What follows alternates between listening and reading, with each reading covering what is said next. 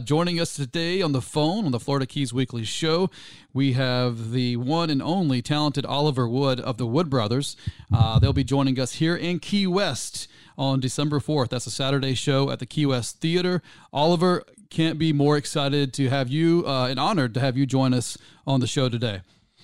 Well, it's my pleasure. Thank you. Thanks for having me. Absolutely. Now, you are following up another interview we just did last week with a guy that knew you, and we did not prompt this, so I'll start the show out with this. We asked Derek Trucks, who does he listen to? Like, what kind of? We'll ask you that question later because it's a cliche question we all love to ask you guys, but we asked him, who do you like to listen to when you're just jamming out in the car? He didn't have a lot of great, he wasn't rude, but he said, some of the new stuff I don't get into. He goes, but Sue and I really love the Wood Brothers. And I thought, I know you know those guys, I know you play with them, but I thought, what a cool compliment, being that you guys all kind of run in the same circles. And that was the first name that came out of his mouth. Very sweet. He would be one of my first names as well. Those people are awesome and make some just timeless, wonderful music. I think that's what we're all fans of. Right. Well, and I know they feel the same. So I'll ask you the same question too. You're going to be here in Key West, Oliver. Have you been to Key West before? And if not, is this a first time? What's this Key West trip for you? Well, I'll tell you what. It'll be. I have been to Key West. It's been probably 20 plus years. I used to live in Atlanta. I live in Nashville now, but before there was the Wood Brothers, I had a band out of Atlanta called King Johnson. Yep. And we toured mostly regionally in the Southeast, but we did make a few trips all the way down to the Keys, and we used to play like maybe a residency down in was it the Green Parrot? Is that still a place? You know it. Absolutely. Yeah. So I remember some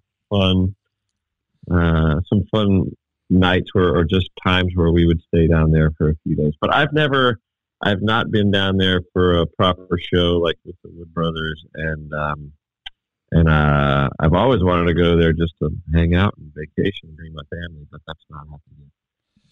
Well, it's going to be a little different at the Key West Theater, a little larger venue, but not a huge venue. And I know you guys play everything from, festival amphitheaters to what have you. Yep. Does this change anything for you guys? And for those in Key West who don't really know you as well as maybe we do, what can they expect from the show? And how do you really define your music for those who will be hearing you for? Yeah, I'm sure they'll check you out some, but for the first time. And again, Sure. This thing's pretty much sold out, if not already. So you've got the fans coming. What's Sure. the message to them? Well, I mean, for those who are unfamiliar, I usually us musicians don't like to pigeonhole ourselves, but we are definitely a band that plays.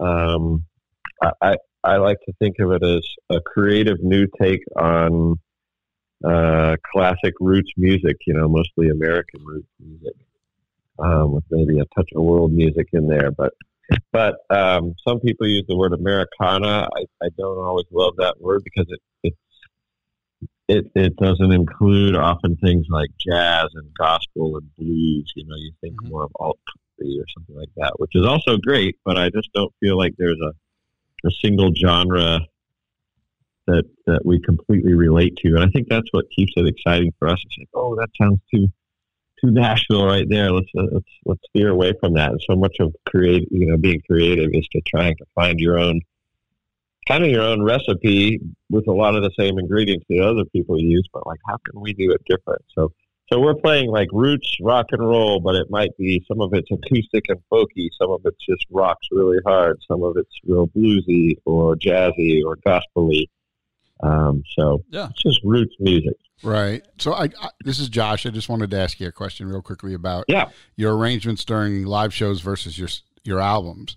Obviously, do you do things differently on purpose? Because it does sound like, particularly in the live albums and some of the other stuff I've heard, you do things a little differently on the stage than you necessarily do it on the albums.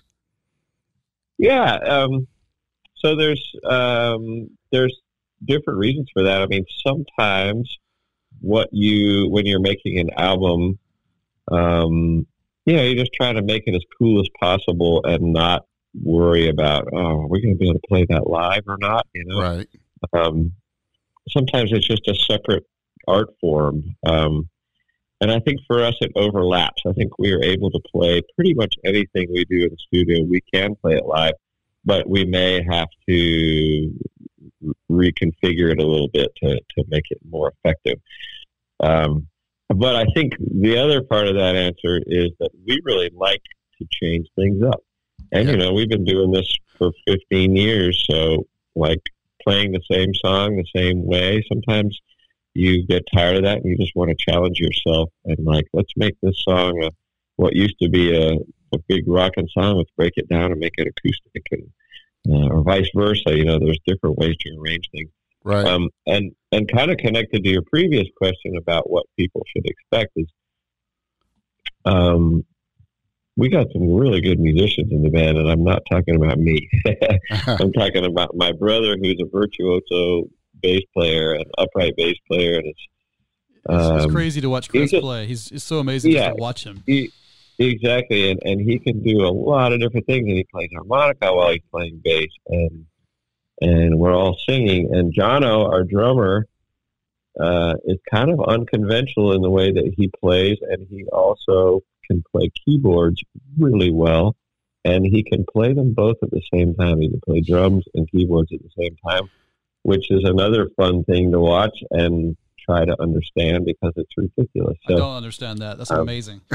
Yeah, and it does, but I will say it does allow us to do more things than the average trio. You know, the way these guys can play a couple things at once, and their sort of virtuosity and their take on certain things. You know, both of those guys sound like two guys at once. So, yeah. So we got some secret weapons. Yeah, absolutely. And I want to talk about the band a little more and what's going on with you guys, but I want to real quick, because you're talking about not being pigeonholed as a genre. I've been in the Keys for some time, but I'm an Atlanta guy from there. I know you grew up in Colorado, you moved there, and there's a lot of, and that's what I love about you guys. You really cannot pigeonhole you into anything. And I see a lot of those shades of probably guys you influenced and vice versa, Driving and Crime, Black Crowes, Collective Soul, Angie Aparo, all these cool things that were happening in Atlanta because of guys like you at the time and the music revolution there. I thought so. But, you know, there's a lot of soulful gospel sounds. Did some of that come from Colorado? Did you pick a lot of that up in Atlanta? I know Chris was up in New York. Y'all diverged back together. Sure. Was that sound always there? Is there a piece of every place that's with you, and now Nashville? That's a good question. I mean, really, Colorado was not very formative for me in musically. Like, I kind of started a little bit late, and although Chris and I both played when we were teenagers and living at home in Colorado, that's where we got started. But we were mostly listening to records, and you know, we weren't old enough to go out and hang out in the music scene or anything like that. So it was really after that I think both of us, aside from our dad's record collection and our dad's music, because he also is a musician that plays guitar and sings. But really, like, for me, I picked up, you know, I really went to school when I moved to Atlanta, and I started playing in bars with older musicians, and that was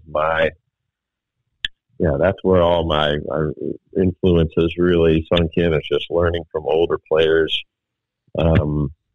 who taught mostly by example. I just watched people and learned, you know, soaked in a lot of Southern stuff, blues, gospel, country, all kinds of stuff that I think of as, you know, it's played all over the country, but when you're in the South hearing it, and there's a lot of traditions there.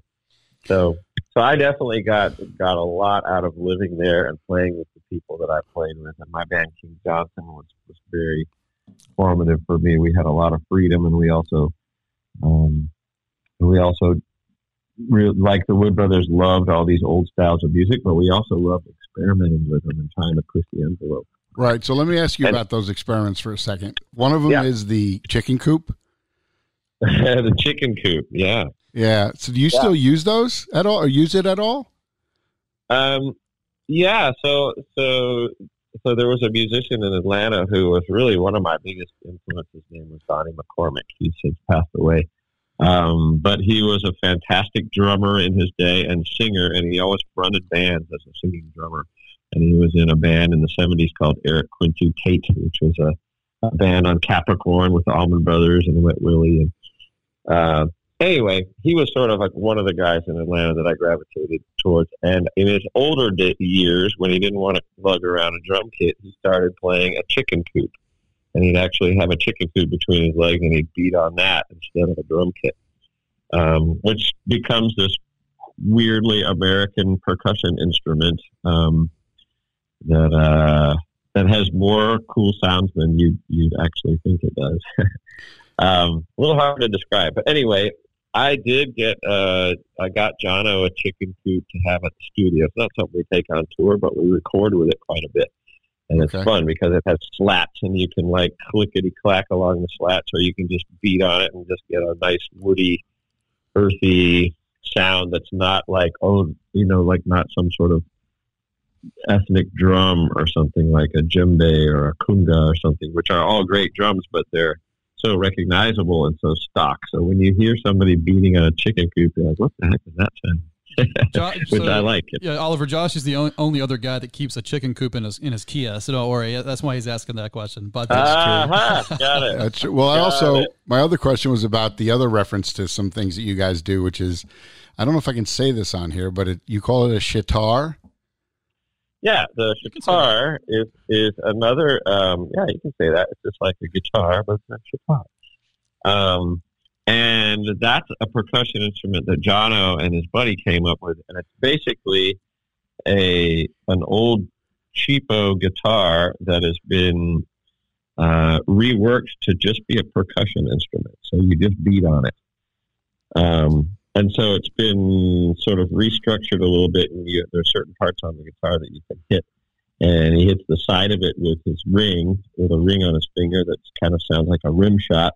And he hits the bottom of it with his right hand. It sounds like a kick drum. And once you put a pickup on it and plug it in, it almost sounds like a drum set, but like a weird drum set. So yeah, that's another sort of unorthodox road we travel sometimes with the percussion. That's awesome. Oliver, I know we're getting up on like 5 minutes here. So just some more... I don't want to dig too deep into your personal life, but I know you're at the young age of 50 now. How much different is it now? And you've got this huge tour coming up all the way from here in Key West out to Montana. I see it's jam-packed with people wanting to see you guys coming out of COVID. I know we're all ready for it. But how much different is it now at your age, being a father, traveling? Yeah. Do you get a day off and do some things? What's that like now, and how different is it now than, say, 20 years ago or 10 years ago? Yeah. Or is it different? It is. It's different. I love the music as much as I ever did. Like the music part, love it. I'm super in love with it. I also love the people that I work with, like this band and crew that we have. We have a 4-person crew, and we just all get along. It's like a family, so it's very pleasant. However, I will say the thrill of traveling and seeing the country, for me, is not strong like it was when I was young. And I've been on tour since my mid-20s. Mm-hmm. So I've been doing it a long time. And I do remember just the early days, just loving going to any place new and checking it out and doing what the locals do. And I got to say, like, I have a day off today, and I'm likely stay in my hotel, write some songs, take a nap. Maybe we'll play some cornhole. That would be crazy, but we might do that. talk to a couple jackasses with microphones interviewing you. That's right. Call it a day. Yeah. So can I ask you one more question really quickly about some of the things you do? One of the things that's discussed a lot among musicians, particularly in the sort of area we're discussing today, are covers and collaborations. And do you have anything that you look for when you decide to collaborate or go play with somebody? Or I know that there was a lot of talk in the old days about people that took music away from, maybe they were older blues players or whatever, but you guys you live the life, man. You guys play the music, you front for the people who wrote that music, you popularize them. Does that come into play with the decisions you make? Yeah, I mean, to some degree, I feel like, everybody's a teacher somehow. And so it's kind of nice to honor your teachers. And I think last night we played our encore for our show last night. We decided to play an Allman Brothers song. We played Midnight Rider, which we have kind of a quirky version of our own that we do. And so, sometimes you're honoring something that's so obvious. We don't have to say, right, this is an Allman Brothers song, because everybody knows that song, but it is kind of an unspoken way to honor something that influenced us. And I will say we really enjoy taking license with those things and making them different. And I think that's a cool tradition among, lots of people have played the same song for years, and the Dead might have covered it, and the Meters might have covered it, and the Allman Brothers might have covered it. It's totally different every time you hear it, and it's different than the original recording, and there's something neat about that tradition. Yeah, the Big Boss Man comes to mind with that. You guys play that song really cool. I like it, but that's a Luther Dixon song, I think, and it's been played by everybody.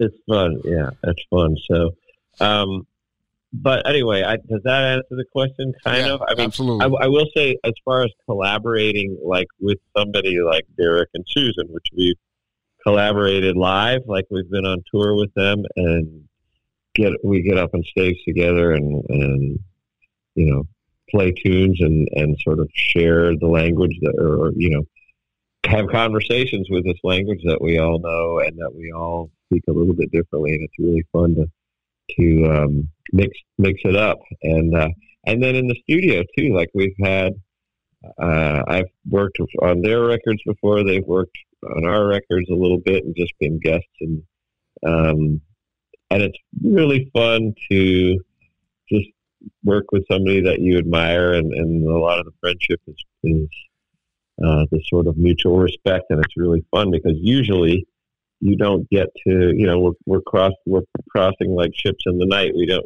get to hang out. So to actually be able to collaborate with one of your peers who are out on the tour, right, most of the time, just like us, is a real treat. So whether it's casually at a festival or more formally, like in the studio or in a writing session, it's awesome. It's like communal, Right. So then I have one last question, and you can tell me to just go jump in a lake if you want me to. Yeah. I know Britt's like, Josh, shut up. The album cover, Kingdom in My Mind.